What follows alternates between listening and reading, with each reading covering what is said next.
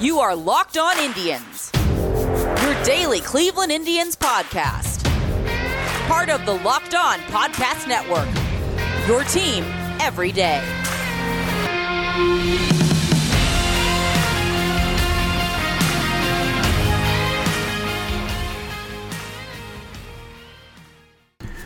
Hey guys, it's Jeff Ellis. I want to remind everyone that our sponsor for the week is a fantastic local website.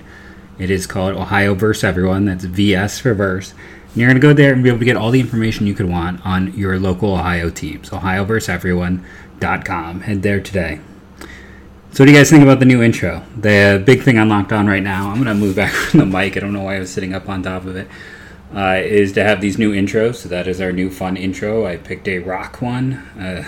The choices were like hip-hop, rock, and I think something jazzy. And as a person whose first concert ever was Monster Magnet, Fear Factory, and Rob Zombie at the Jar Arena in Akron, it just felt appropriate. My last concert was Alice Cooper at the... why am I blanking on the Akron Theater downtown, the one that's got all the history? But that was my last concert. Many in between, but that's some inside the host, let's say, for this show. I'm recording this as Oliver Perez seems to be trying to give up the win here for the Indians in the 7th.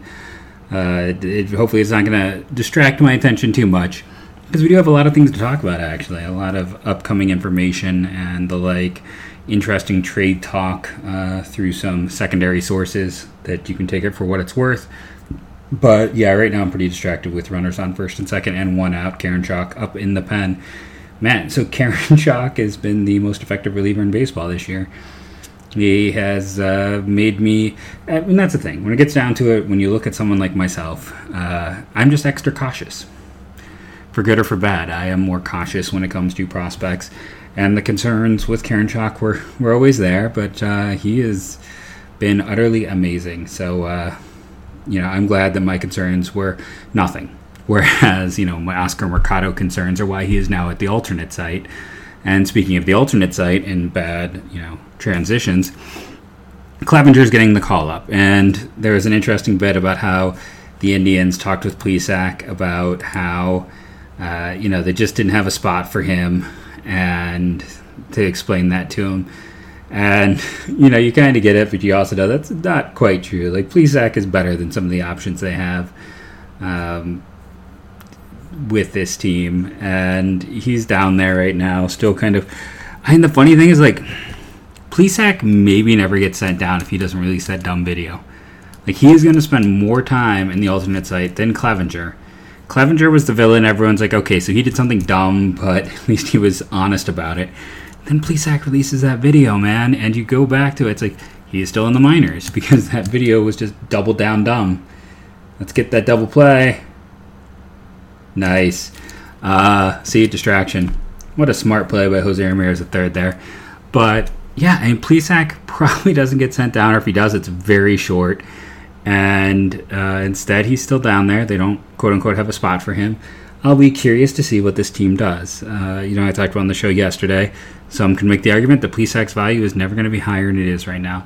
One can also make the case that Clevenger is the most tradable asset on this team in terms of established value, performance, and team control.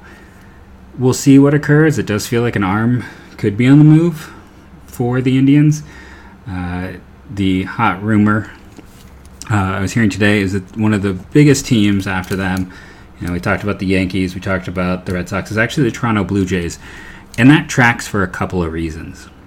The first one is Ross Atkins, who's the general manager there, was in charge of the minor leagues in Cleveland when Clevenger was coming up, when Clevenger was a guy that was acquired by the Indians and who became, this rising star for the organization. And since, the front office grouping of Shapiro and Atkins have gone there, they went out of their way to add Thomas Pannone, another pitcher who is well known to people inside the organization, maybe not as well known outside. And Julian Merriweather, same story. I don't know if anyone saw, I took a bit of a victory lap because Fangraphs updated their big board. Now, part I am totally wrong about, and a part that I really didn't like, I appreciate what they do there, is they jump Tristan McKenzie up to like 84th based on one start. I'm like, I just hate one start overreactions. That's just me. I mean, he was fantastic. We'll see if he continues it. I might be wrong and they could be right. That's just not how I operate. But he went from not even ranked in their top 10 Indians prospects to 84th overall. That's huge. The bigger ones for me were Sean Murphy, who I was always the high man on, getting a big jump. Jordan Groshans, who I believe that was also the Nolan Gorman draft, and I made the bold pronunciation that it was Groshans, not Gorman, who was the number one prep third baseman in that class. And I took a lot of dislike for it at the time, but I could be right. I mean, Gorman's also had some strong years in the minors, but I put Groshans higher than most would have had him, trending upward. And then I go on this because Julian Merryweather got a bump as well. And, nothing I would have ever said on the podcast, unlikely, but I had Merryweather as a top 10 prospect before he got hurt. He had a fastball that he could get up there, touching the upper 90s, and he had a slider that was a legit plus offering. So there were reasons to like him. I thought maybe he'd work best in the pen because he was a two-pitch guy. The control was there, though. There's a lot of reasons to like him. And it's just humorous because you look at the Indians, they've kind of avoided senior signs for most of their drafting, time since the pull system has gone in. But Joey Wendell's in the big leagues. Julian Merryweather will be in the big leagues. Adam Scott is an interesting lefty. That's 3 of the 4 senior signs they've maybe taken in their entire time using the pull system. They've been more effective with those senior signs for the most part than they have been with some of the other players they've taken. I believe was I'm going to confuse Jacob Lee and Josh Martin. I think they were both pitchers from Samford, if I'm correct. But one of them was the guy who got taken in the Rule 5 draft one year, and I was really high on him, and there was another reliever, and I don't remember enough off the top of my head to get all the data down. But there were a few relievers at the back that it hasn't worked out with, where it was clear that these were just low men. Was it Billy Strobe was the Florida pitcher, maybe in the 10th round? But by and large, they have avoided that senior sign, but they've had a high success level compared to a lot of other picks with those seniors. And that's what we're seeing with Merryweather. Just unfortunate in the case of Merryweather and Wendell. They're going to hit the majors and have that success after being traded by the Indians.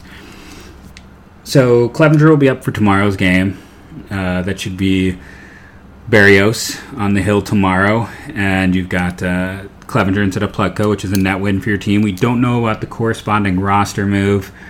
I'll be curious to see what that is. Do they send down an arm who gets sent down if they're keeping McKenzie up? How do you juggle? Who's going where? It's all things to keep in mind. Consider we're getting closer and closer to that deadline. It's going to be really interesting to watch because we still have very little developing and just a lot of rumor mongering right now. We'll talk more about the Blue Jays' interest and the players that I've heard from different sources, different bits of info. And then we'll also talk about these last 2 games from the Twins and Indians series in a moment. As mentioned at the top of the show, and to repeat in the middle of the show, Ohio vs. Everyone is a fantastic new website that has all of your Ohio sports teams covered. Whether you're an Indians fan, a Browns fan, maybe you like the Bengals. Maybe you're some weird hybrid of Bengals fan, because when the Browns left you wanted to root for an Ohio team, Indians fan, Cavs fan. Whatever you are, they have you covered. And I've mentioned before, the Indian site in particular is in good hands with Matt over there running things.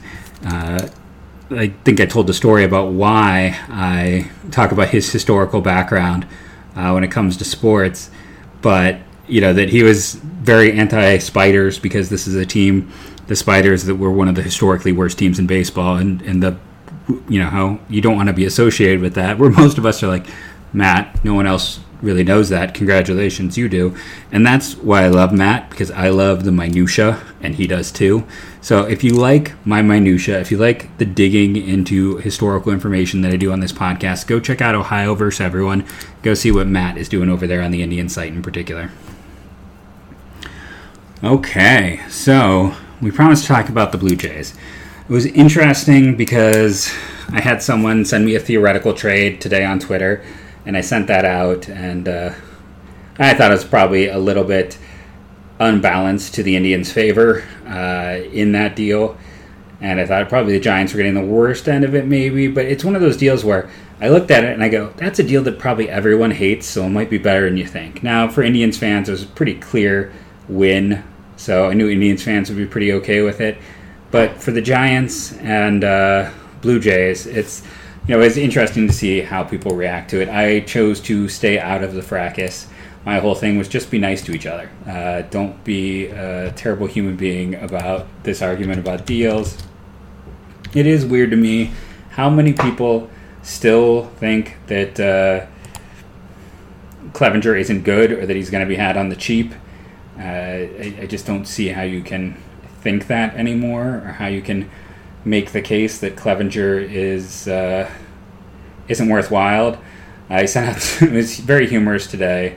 There was a tweet that got sent out this morning about the cost to get Clevinger, and for once it was actually something coming out of New York that was very well reasoned, and it made a lot of sense, and it had some good parts to it that described what a deal would cost for a team to acquire Mike Clevinger. I'm going to pause the podcast real quick, and I want to pull up that exact tweet. It was from Dan Federico, who I'm not super familiar with, but he's got over 8,000 followers, and a lot of people I like follow him. Currently writes for Bronx to Bushville. I don't know the Yankees blogs, but clearly has the followers, has almost 3 times mine. Guy who's had some connections to the organization, and enough people follow that I'm going to, I think he's a good source at this point in time. But when he asked around about the Yankees as a possible trade for Clevinger, a source with knowledge of the trade market said he'll take a haul. 2 young pitchers, a middle infielder, and an outfielder being the asking price. And then mentions Bauer, Cueto, and Eovaldi as more likely to be dealt. And this is what I've been talking about, 4 pieces. That's something I've said from the beginning, if you've been listening to the podcast. 4 pieces is the average going price for a top 20 pitcher in baseball when he gets moved, when there are multiple years of control, which is the case here. That doesn't surprise me at all. The humorous part after this was the number of people who were saying, I would not give that up for Clevinger, I would give that up for Bauer, though. And this was a lot of people who were like, oh, all about Bauer. And I'm like, do you guys pay attention? Clevinger's better than Bauer, and he's got 2 more years of control than Bauer. What are you even talking about, people? So that amused me greatly, but that was some confirmation to me that of Clevinger's price. Now, the player I've heard that the Indians like with the Blue Jays is Jordan Groshans. That should come as no surprise at all that they like him. I've heard the Blue Jays are shopping Teoscar right now, and that is to me that they feel that they can sell at his highest point right now. And I talked about on the show, but if I have not, he's another one of those guys with extremely high K rates, and those guys can get really hot and then they can fall to earth. And it is, in that same Fangraphs thing, they knocked down Drew Waiters, and as Eric Longenhagen pointed out, he goes, my evaluation hasn't changed, but when you look at the success level of players with that big swing and miss without a comparable walk, it is really bad. And someone like Eric went and looked at stuff and realized that, and I've talked about that on the show. And Eric is really good at what he does, so don't take this as me. I've now made 2 comments that someone could misconstrue. Eric is a fantastic writer. Go read his stuff. I use Fangraphs lists as a reference point because Eric is so good at what he does. But, it's the same point of view I have. So the Blue Jays, from a secondary source, not the one who mentioned Groshans, another person I was talking with said that, I think they're actively trying to sell at peak value with Teoscar, that they think that, he had a hot second half a year ago, and then he's had the really great out of the gate, and we'll have to see from there, if he can keep it up. But most people, it seems, maybe the Blue Jays even think that is not going to happen. So I'll be curious to see how this all develops with the Indians at the deadline. I could see something smaller. I'm very curious to see if anyone else goes out and makes a big move, who are going to be the names on the market. I don't think the Reds would move Bauer. Cueto's with the Giants, so maybe, but there's some talk the Giants want to contend sooner rather than later. I don't know. One of the hot names at the deadline has been Trevor Rosenthal with the Royals. If you recall, He was one of my number one free agent signing targets because I trusted the Indians' ability to work with pitchers, and when he was peak, he was such a good reliever. Well, the Royals fixed him, and now they're going to get good value for him. So, I guess I'm taking a victory lap there. Sorry if you're getting annoyed with me in victory laps in this one, but I earned them. One I would have never in a million years predicted was Mike Yastrzemski, who I'm going to bring up because the author of that trade, who sent it to me on Twitter, had involved him going to the Indians, and someone talked about, that the best player in the deal was going, the Giants were losing the best player in the deal, and I hadn't looked at Yastrzemski, realized he's worth almost 2 wins so far this year and is a legit MVP candidate.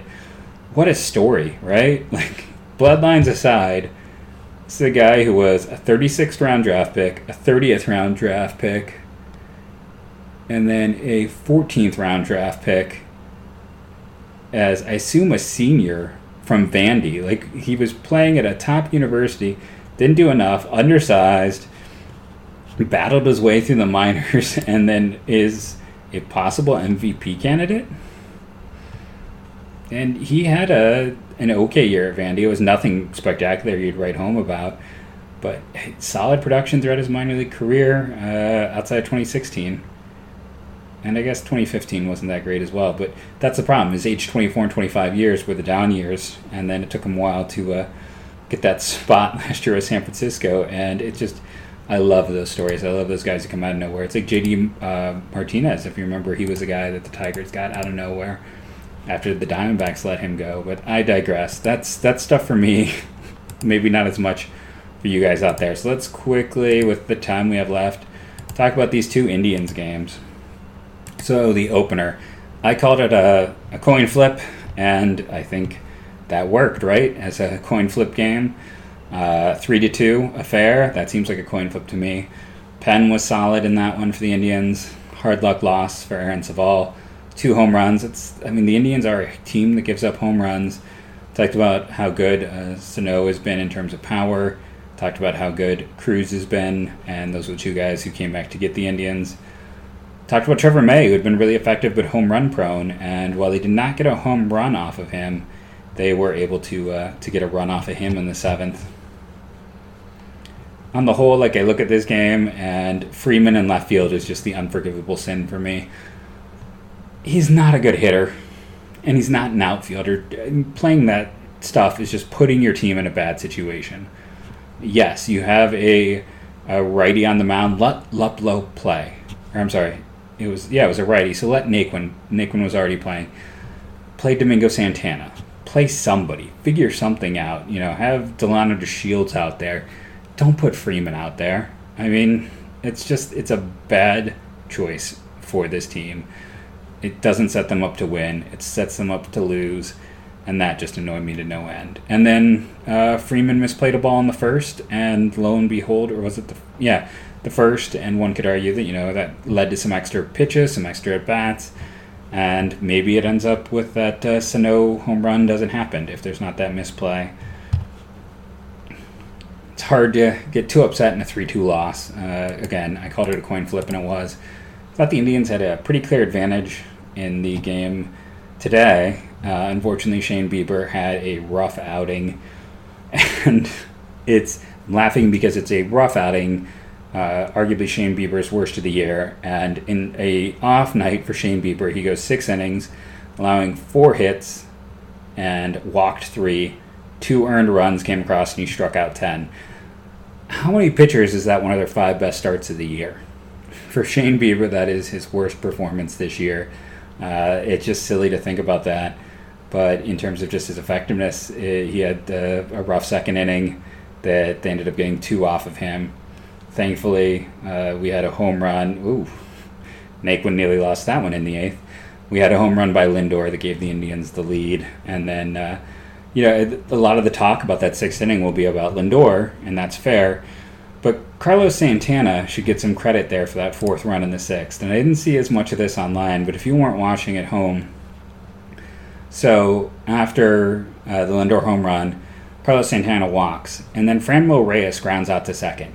If Santana does not hurry, if he doesn't have, if he's not out of the gate trying to get to second, if he's dogging it even a little bit, that's a double play. Santana forces them to go to first to get the out, so when Naquin doubles, they're able to get that fourth run across. That is just, it's a fantastic job all around. Carlos Santana, I love him. I'm sorry. He's one of my favorites. I can't cover that up.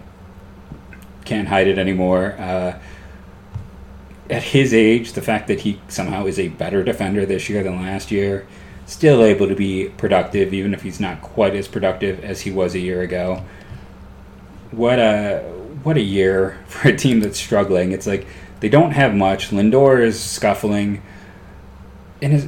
Let's be fair, though. I see a lot of people saying, they have Jose Ramirez and Lindor, and when those guys aren't good, the rest of these players can't pick up the slack.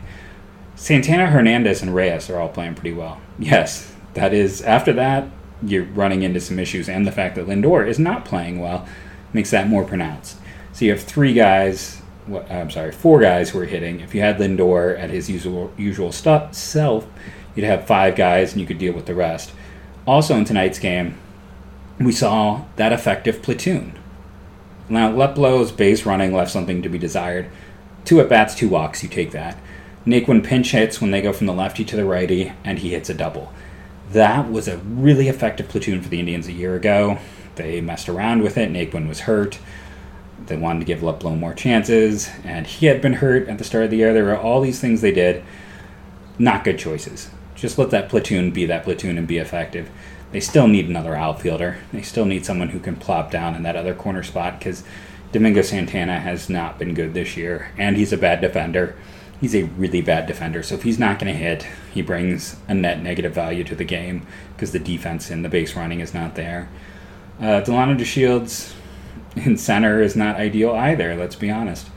But for this team, they have to find a way to get an outfielder. We will dig into some of those outfielders who could be available to the Indians in a trade. Talk maybe about what Nolan Jones could bring or how they could find a way to make that work as well.